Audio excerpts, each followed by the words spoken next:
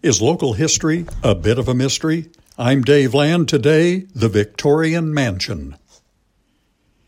The large white Victorian mansion at 209 West Main Street in Fairfield was built in 1895. With its prominent location, the three-story house was the home of the original owners for many years. In the 1970s, the house was divided into apartments with tenants coming and going. In 2005, the home was purchased and a restoration project began to transform the large mansion into a bed and breakfast. Judge Jacob R. Creighton, an Illinois state's attorney and judge, originally built and owned the house. Lucretia Bonham Creighton was the lady of the house. She was active in civic organizations and a gracious hostess. The Creightons had 3 children running up and down the central staircase.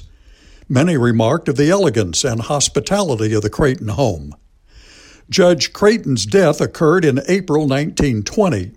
Mrs. Creighton then made her home in Los Angeles with her grown children. The home passed to several owners over the years before becoming an apartment building with different units on the various floors. In 2005, an extended family of the Taylors, Boyettes, and Shoemakers moved to Fairfield and began the difficult task of restoring the house to its original grandeur. It was necessary to peel back the layers of flooring or paneling and remove unnecessary walls to uncover the original floor plan and character of the Victorian mansion. And then the difficult job of adding modern plumbing and other items necessary for a modern bed and breakfast were added.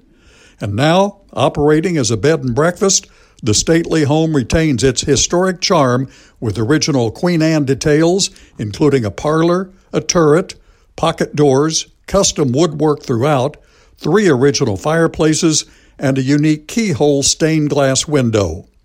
The Victorian Inn on Main Street is tastefully decorated with antiques and interesting items from the past. Our thanks to the owners for preserving this part of Fairfield's history.